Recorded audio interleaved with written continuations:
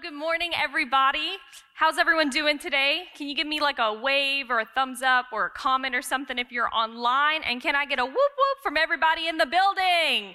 Yeah, thank you so much. My name's Kayla Marcantonio. Me and my husband, Matt, are the pastors here at Crossing Place Church if we've never met before.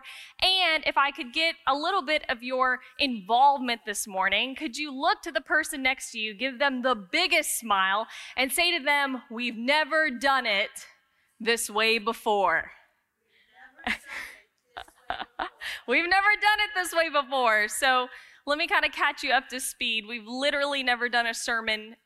For you online, this is nothing new, but for those who are in the building, we've never done a video kind of sermon, unless you came on a Wednesday night. And let me tell you why we're doing this. So late this past week, towards the later part of the week, my husband, Matt, started feeling bad. We definitely thought that it may have been some stress or maybe like he had a cold. But as the weekend progressed, we realized that he was getting worse and he was having symptoms that were lining up with COVID, right? The infamous COVID. And so we made the decision last night or yesterday to go and get him tested, and he did turn out positive. Now, for me and our daughter Madison, we have no symptoms. We really don't even think that we have it. And if we do, we're experiencing no type of sickness. But here's what I want to tell you, that we really believe that, first of all, this didn't catch God off guard, that it's not like he didn't know like this was going to happen. And I firmly believe that God gave me a message just for you, not because I'm special, but because you're special, because he loves you. And we have so many wonderful pastors on our team that could have done an excellent job, would have done an excellent job being up here. It's not that we didn't want to give them the opportunity. It's really that I'm just a little bit jealous and I just wanted to be the one who talked to you. So we don't plan on making this a regular habit, but I just wanted to record this so that I could be able to speak to you today, right now, where you are at, where you are in life. I do want to put you at ease that everything was totally distanced, sanitized during this recording, so you don't have to worry about catching the cooties from me or the aftermath of being here the next morning, okay? But as you're praying, please be praying for him. Please be praying for our family. Please take this as a reminder, right, to keep our masks on. If you know Matt personally, you know that he's been the most proactive and protective out of anybody, like even more than me. And so we really don't understand. But here's what I do know. I have a few declarations. You can say amen at the end of it. First of all, here's what I know. I know that God's a healer. Can you say amen? Yes. I know that God is good. I know that he is sovereign. And I declare that even if this is a spiritual attack, that no weapon formed against us shall prosper, right? So we know that we had a hard week with a bunch of different things. Lots of you had hard weeks. That has nothing to do with this. But here's what I know, that there's spiritual fruit to come from it. So with that, we want to dig into the word, because this week is the start of Holy Week. Can someone say Holy Week? Holy Week, right? And so it's really the start of the week as we progress into Easter, which is going to be next Sunday. Now, I did forget to say this earlier. Let me go ahead and just mention it. Based on when his symptoms started, as long as we are going to go through this quarantine process, we should be looking at being here for Easter, presenting that both of us have negatives before then. So when you are praying, please just be praying specifically for that we will be able to have those negative test results, so we will be able to be here on Easter and be completely fine to be around you guys and celebrate the risen King. But here's what I love about Holy Week. And if you've never heard about Holy Week, let me kind of tell you about it. It's the week leading up to Easter, which Easter is celebrating the resurrection of Jesus. Now, when it comes to other Christian holidays, when it comes to, like, for example, Christmas, right? We don't really know if Jesus was born on December 25th, right? We don't know that. That's just a day that we picked as believers. A lot of people think it's like closer to February, right? But that's okay. That's the day that we picked. I believe that the Lord honors that. But what I really, really love about Holy Week is that literally we can chart the days leading up, starting today, leading up to the resurrection of Jesus. We can follow along, we can read the scripture, it can come alive to us that not only did this really happen, but this we could follow along and celebrate, we can honor, we can remember the death and the resurrection of our Savior as it happened in real time. So coming up in a couple of days, if you're reading, I would encourage you to open up a YouVersion plan and read along starting today for Holy Week, because you'll read that starting around tomorrow and Tuesday, Jesus got into altercation with the Pharisees. You'll see that he drove those wrongful sacrifices out of the temple again, right? He's known for doing that with his whip. He has this righteous anger. You'll see that around Thursday will follow as he goes into the Last Supper and as he prays in the Garden of Gethsemane, right? As he intercedes for future believers. We're going to follow all of that. And it leads up to Friday, him being crucified, him being buried, Saturday, which is a Jewish Sabbath, silence. It was quiet. He was dead. But then on Sunday, he resurrected. And that is the hope that we have today, is that because he resurrected, we can have hope. But I'm kind of getting ahead of myself because today is Palm Sunday. It's the start of the week. And let me tell you the event that transpired that makes this such a holy day. Jesus, it was prophesied in Zechariah that there would be a Messiah and that he would ride in on a donkey into Jerusalem. And so it's on Palm Sunday that Jesus fulfilled that prophecy. And it's called Palm Sunday because as he rode in on a donkey, the Gospel of John records that people took palm branches and they waved them. And if you can imagine this with me, as he's riding in on this donkey into Jerusalem, they're literally laying down palm branches so that and then if I could give you this visual, he is sitting on like a blanket or like some type of saddle on top of the donkey. The donkey's walking on palm branches and blankets and their coats. So the Son of Man isn't even touching the ground. It's such a holy moment. They're not allowing him to even touch the dirt that he's coming in on. And so he's riding in, and they're just laying these down in front of him as he's going and as he's coming into the city. The crowd that was there would put Mardi Gras crowds to shame. If you can imagine, just someone trying to get a little glimpse and maybe just to peer through some shoulders, just to be able to put their eyes on Jesus. And if you want to know, well, what's the special occasion? What makes Jesus so special this time? Is it his first time to Jerusalem? It's not. In fact, he had been there multiple times before. But leading up to this point, he had just been a regular. He had just been a teacher. He was someone who came in and out. And sometimes we see where musicians, bands, comedians, they'll make their tours, they'll make their rounds, and they end in one final big city, and there's a big welcome. And if we tried to compare it to that, we would literally do it a disjustice. We would do it a disservice. Because really what was happening is this, that Jesus was coming in just like he had time and time again, but this time they saw him a little bit differently. They saw him not as ordinary. They didn't see him as mediocre. They didn't see him as that weird guy who's always coming here and disrupting things. But for the first time, they had at least a little bit of a different perspective that we're going to jump into, that they saw him as special, they saw him as royal, and they saw him as a king. So out of all the Gospels, we're going to choose to read out of the Gospel of John today. So if you could read with me in John chapter 12, this is the description that John gives of Palm Sunday. It says, the next day, the news that Jesus was on the way to Jerusalem swept through the city, and a large crowd of Passover visitors took palm branches and went down to the road to meet him. They shouted, "Praise God!" Or if you love to read in the New King James Version, you would probably read, "Hosanna, Hosanna." Blessings on the one who comes in the name of the Lord. Hail to the King of Israel.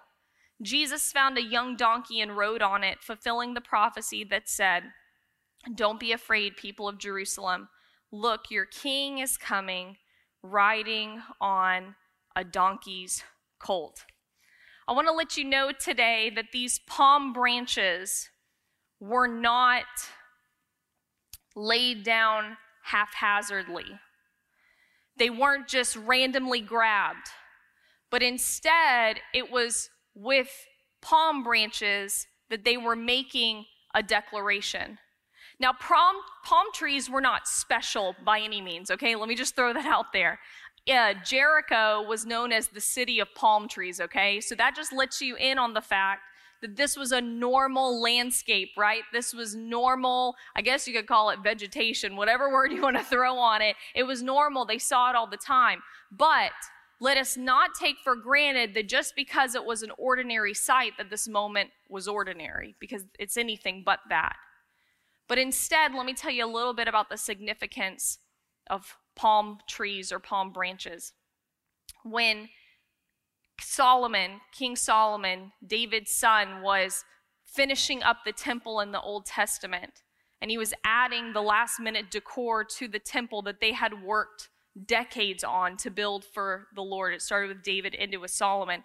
He decided that it would be worthy of the creator of the universe to carve palm branches into the side of the walls. And so the temple was decorated with palm branches on the side.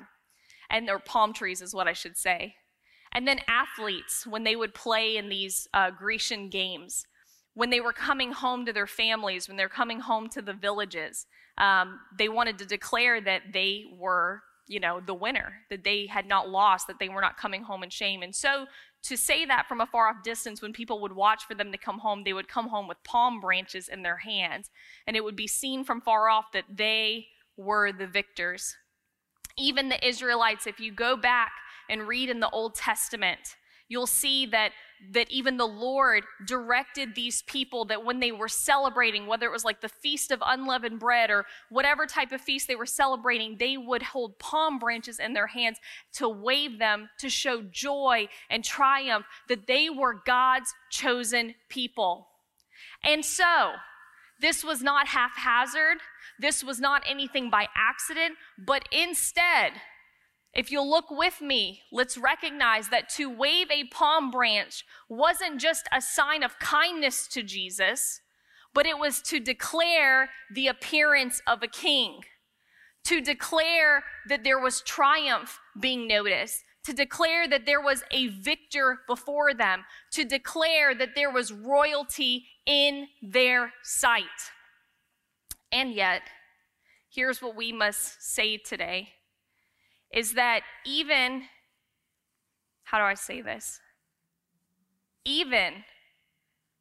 with all of these shouts, even with all of these praises, Jesus was having a little bit of a different reaction to all of this.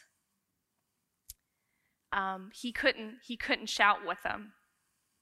He couldn't smile with them. He couldn't join in on the fun. Instead, what we must realize today is that it was a weeping Jesus that rode into Jerusalem, not one that would necessarily receive their praise or who wanted to join in, but instead really felt like the moment was being missed. Let's look at his perspective in Luke chapter 19. It says, as he rode along, the crowd spread out their garments on the road ahead of him. And when he reached the place where the road started down the Mount of Olives, all of his followers began to shout and sing, and as they walked along, praising God for all the wonderful miracles that they had seen. Remember that, because we're going to come back to it. But as he came closer to Jerusalem and saw the city ahead, he began to weep. How I wish today that you of all people would understand the way to peace. But now it is too late, and peace is hidden from your eyes. Your enemies will not leave a single stone in place because you did not recognize it when God visited you. See, the Jews were welcoming a king on that Sunday, but it was the king that they had described, and it was the king that they wanted to worship. I'll put it to you this way. They had heard many miracles that Jesus had done. They had heard or seen the supernatural over the past 3 to 4 years. They had encountered him. They had heard his teachings. They had seen what he could do from the very direction of God himself. Though he was God in flesh, they didn't realize it. But what they had heard about and seen was a few miraculous things. They had heard about that he had fed over 5,000 people with just a little bit of bread and a little bit of fish. In fact, that was what drew people to him for the very first time in large masses. They had heard about a lame man that could walk, that actually they had heard about a blind man that could now see. That had never happened before. And in fact, that he had confirmed it with the Pharisees. He had confirmed it with the priests. They had heard about a woman who was healed with a bleeding issue. They had seen or heard about a man who had been dead for 4 days. They knew what he had done. They knew what he could do. And yet, as he rides into Jerusalem, their main thought is probably this as they lift their palm branches and as they worship. If this man can do all of this, then surely he can free us from Rome's control. Probably not what you expected me to say just then, right? Let me give you a little bit of context. See, at least for the past 60 years, Israel had not been their own nation. They had been ruled by the Romans. And then before that 60 years, it was about another 500 before that since they had been their own nation. They were God's people. They had different ways of life. And I'm pretty sure by this point they were feeling a certain way. I'm pretty sure that they were feeling, I'm tired of paying taxes to somebody who worships multiple gods. I'm tired of following government rule that doesn't line up with my beliefs. I'm tired of following a leader that doesn't even observe the same things that I do. I'm tired that we observe Sabbath and no one else does. I'm tired that I worship but they don't. I'm tired of living around people who don't understand the God I serve. Or I'm tired because I'm confused because they serve a bunch of gods and I think I serve this God and I'm just tired. I'm just tired. And maybe instead of giving allegiance to Rome, maybe instead of giving allegiance to Caesar, maybe I can salute this Jesus guy. Maybe he's the way out of it. This picture, it hurts. It hurts. I weep with a weeping Jesus at this. That there had been 400 years of silence from the Father that was broken by John the Baptist, but that was it. That he's God in flesh. He's here to redeem their souls. He's here to bring a way of peace. He's here to declare God's favor on them. That's what he said in the temple. It's the time for God's favor. And yet, he is praised by a people who want him to comfort them in their physical surface, shallow comforts, who just want a better schedule, who just want more money, don't have to pay as many taxes, who just want him as king for convenience, who just want him as king so they can be victorious in the way that the world sees it, who wants him for not the reason that he came. In fact, he has a depth and a a supernatural gift that we could never give to offer everybody, and they want just the bare minimum, the natural, the superficial, the things that don't even last forever. What hurts more and what cuts deeper is to realize that even on Palm Sunday, though, that we could be doing the very same thing. Cheering for a Jesus to give us a shallow victory and missing the very real freedom that he has to offer. So here's my question for every single person in the room today. Whether this is your first time here today, or if you've been in church, maybe like I've been since the day you were born, are we in the crowd cheering for a Jesus who is saddened by our praise, who weeps, who cries, and who does not celebrate at the shouts being given to him? Why was Jesus so sad?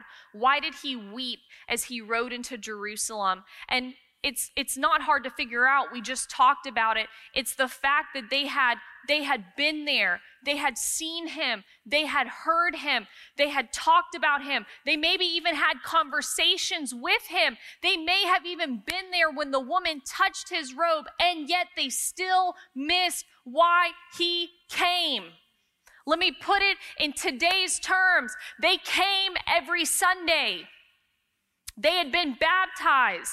They knew what God's presence felt like. They lifted their hands in worship. They sometimes gave in the offering. They sometimes went to small group, and they still missed him.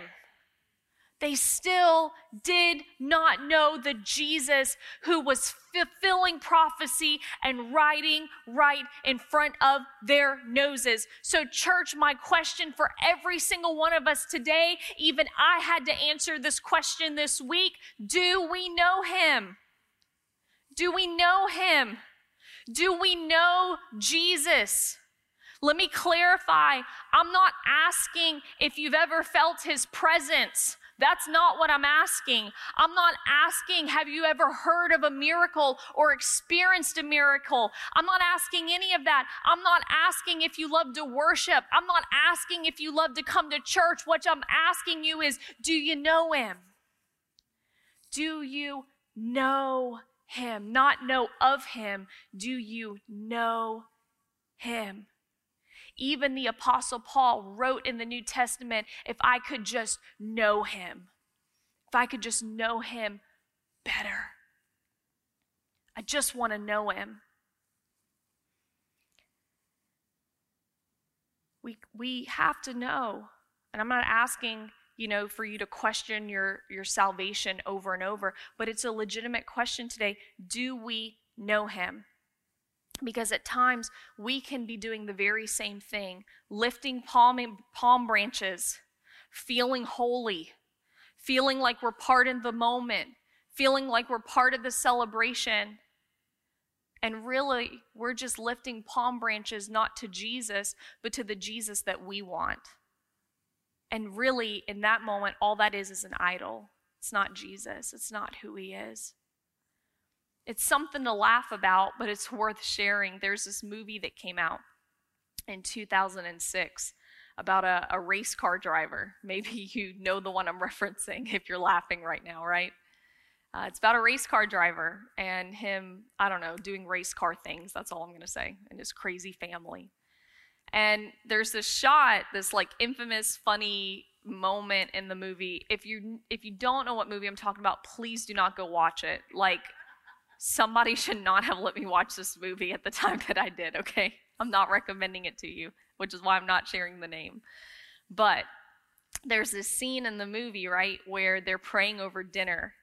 And it's family dinner. I think it's on a Sunday, right?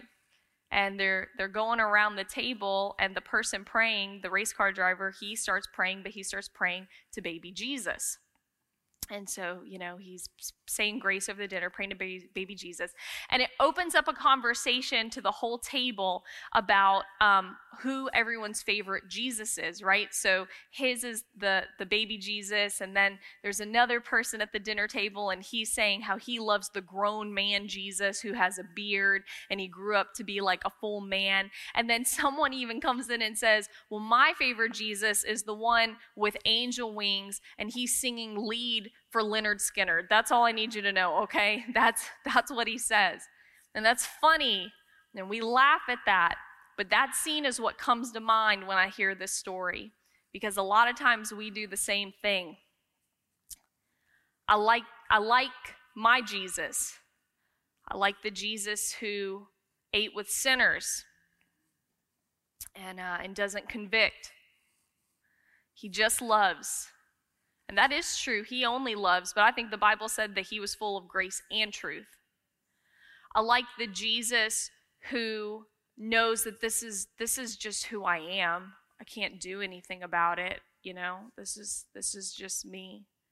I like the Jesus who I feel on Sundays, but he doesn't really fool with the rest of my week. I like the Jesus who makes me feel better after I've sinned, but I know I have no plans on giving that up. I like the Jesus who entered in whatever. And just like the story is on Palm Sunday, I like the Jesus who's going to free me from Rome. I like the Jesus who's going to help me not to have to pay taxes. Don't we do the very same thing? Read this with me, because here's the declaration of truth for today, that we cannot praise him for what we want him to be. We must praise him for who he is, and who he is alone. We take all of him, or we take none of him. And that's where we have to be today on Palm Sunday 2021. So I'm not going to lead you to this point without at least not giving you the answer. So who is Jesus? Who is this Jesus? And thankfully, I don't have to rely on my description of him, because I think that might offer a little bit of bias as well. But I'm so thankful that God in flesh gave his own words in the book of John to tell us who he really is, that we wouldn't get it twisted, that we wouldn't be jaded about it, that we wouldn't be confused. Red letter, this is what he said. If I could share it with you today, if you're wondering who is this Jesus, with no opinion, with no misguidance, without any of me in it, this is what he says. In John chapter 6, he firstly says, I am the bread of life. He is the only substance that can cure the gnawing that is inside of us. That just when you get hungry and like you eat a piece of fruit and you're still hungry, you drink some water, you're still hungry, and your body's telling you, I need some substance. What I declare about Jesus and what he says about himself is he says, I'm the bread of life. You got a hole that's telling you you're hungry and you're starving and it's gnawing at you. And you go over here and you gossip about people and you realize it's not full. And then you go over and maybe you drink, or maybe you're addicted to something, or maybe it's something you watch online or music that you hear in your ears. And you're going, maybe this will make me stop feeling this gnawing sensation inside of me, and still you're hungry. And then you come over here to relationships, and maybe if I just get the right best friend, maybe if I just sleep with this person, maybe if I can just have one night out, maybe if I can just get married, I'll stop feeling this gnawing inside of me. But he says, I'm the bread of life. You'll still be hungry unless you eat on me. Unless you take in who I am, you'll never be satisfied. He says in John chapter 8, I am the light of the world, which declares if you're not looking at him, you're living in darkness. I'm not talking about going to church. I'm not talking about listening to worship music. I'm not talking about going through the motions. If you're not looking with your eyes set on him, we're in darkness and we're blind. Allowing him to even touch I don't care how happy you are. I don't care how fulfilled you feel. And they're just if you're laying not these down looking in at front of him him, as he's you're going, blind as he's and you're coming deceived. into the city. Because he's the crowd light. that was there would put He says in John chapter 10, I'm the door.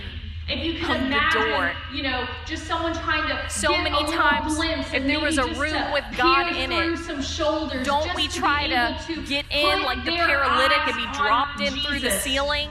Maybe if I can And if you dig my want way to underground, know, maybe if I can well, do some more good what's things, the special maybe if I can occasion? give some more money, What maybe makes if I Jesus can so serve a special little bit this in the time? church, Is it his serve a first little bit time in the to community, Jerusalem? It's maybe not. then, In fact, he'd been maybe there if I multiple can be times quiet before. long enough that everybody But forgets what I did, leading up to then this point, I can come he to had God. just been a But he regular. says, I'm the He had just been door. a teacher.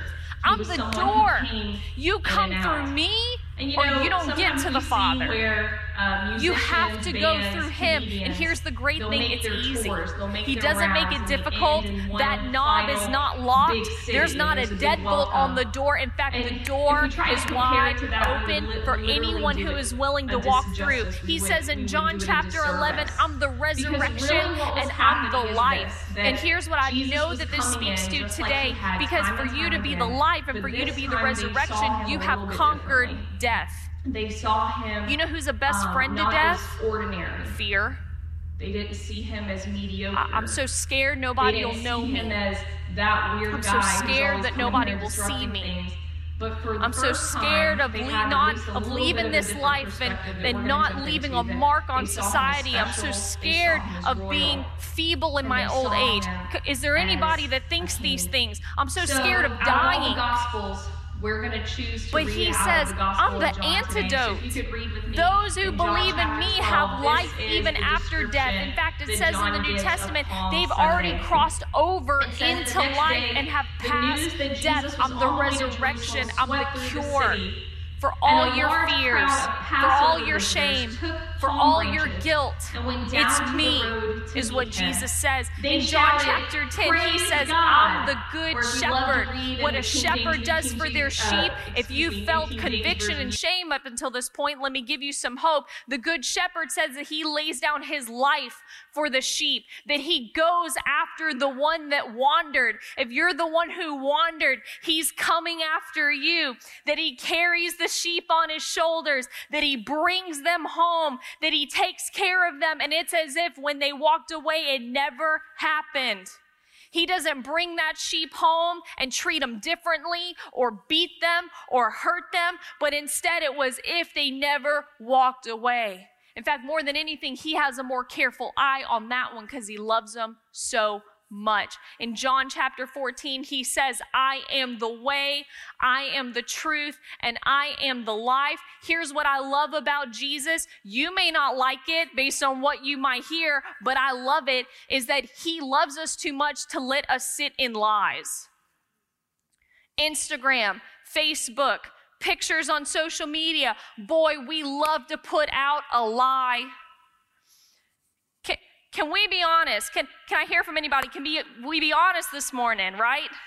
I love for you to think I'm okay when I'm broken. I love for you to think my family's fine when it's falling apart. I love for you to think I'm pretty when I don't think I am. I love for you to think something, though I know different for the world. But he says, I'm the truth. I'm the truth. I'll tell you the truth, even when you don't want to hear it, if it's good for you. It's good medicine, because he loves us too much. You ever realize that the people you love the most is the people you tell the truth to? You want to tell someone the truth and you don't feel like it? It's probably because you're not close enough to them. But the people we love the most is who we tell the truth. And then he says in John 15, I am the true vine. Anyone connected to him has life, but if we apart from him, we have death.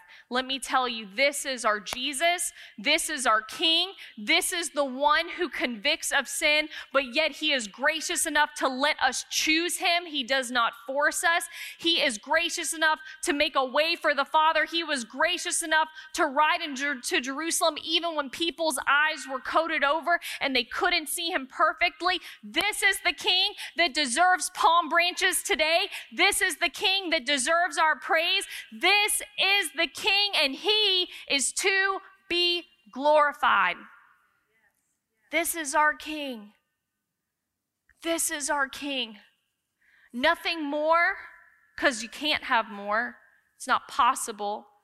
And certainly nothing less. He's our King. We take all of him, or we have none of him. Do we know Jesus? There's a happy ending to this story, even though Jesus rode into Jerusalem crying, weeping. Because in the book of Revelation, it says that there's going to be an eternal Palm Sunday. And Jesus isn't crying at this one. It's after he's come back in his second coming, because he is coming back, amen. It's after he comes back. And it's just a moment in the end times where we're with him. Those who love him and trust in him and believe in him are with him. That's all I can say without getting into further details. And it says this in Revelation chapter 7. It says, "After this I saw a vast crowd, too great to count, from every nation and tribe and people and language, standing in front of the throne before the Lamb.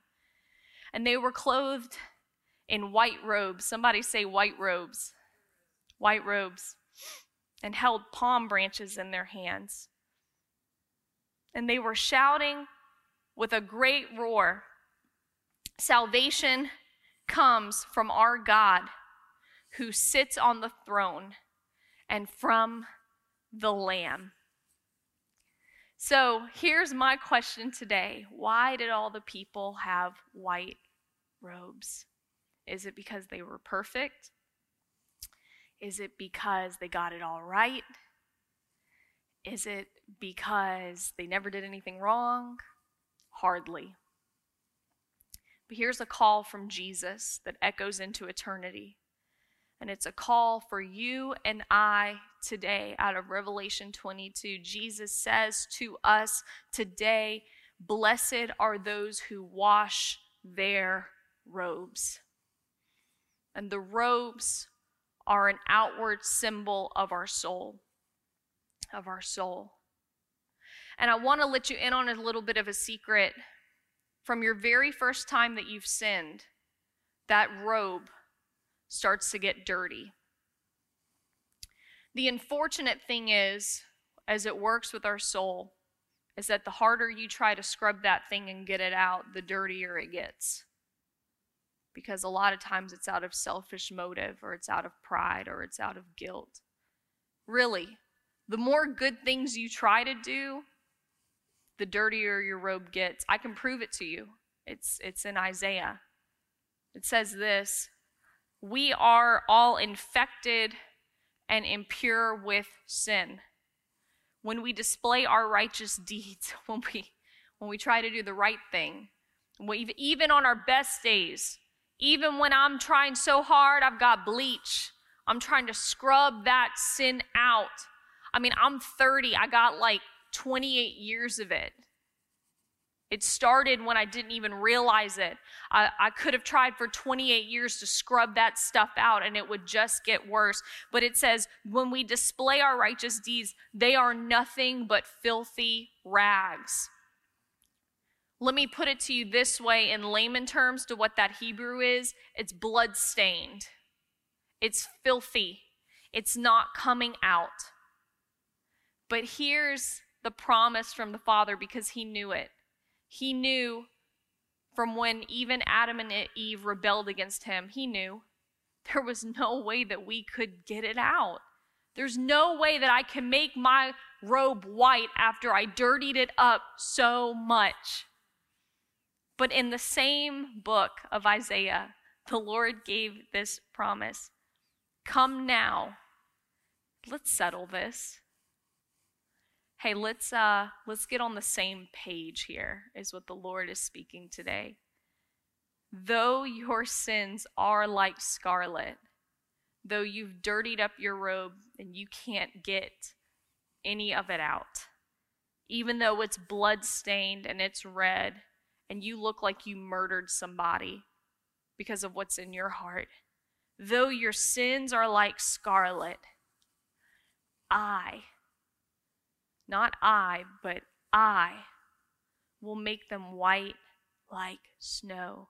Though they are red like crimson, I will make them as white as wool. So for everybody here today, here's what I want to let you know with heads up and eyes open, that it is faith through Christ and his work on the cross that makes your robe white.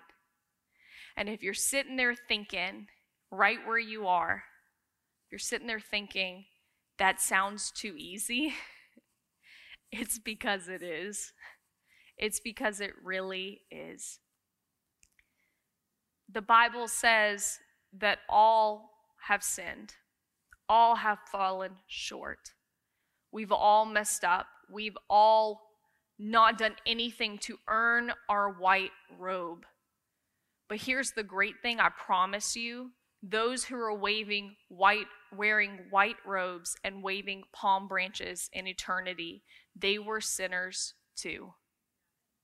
They messed up too. They screwed up too. And yet, it was the Lord who said, if you believe in what I did for you, if you'll just trust me, if you'll acknowledge that I'm real and that this is what I did for you, then by faith, all of your sins are cleansed and you have a white robe.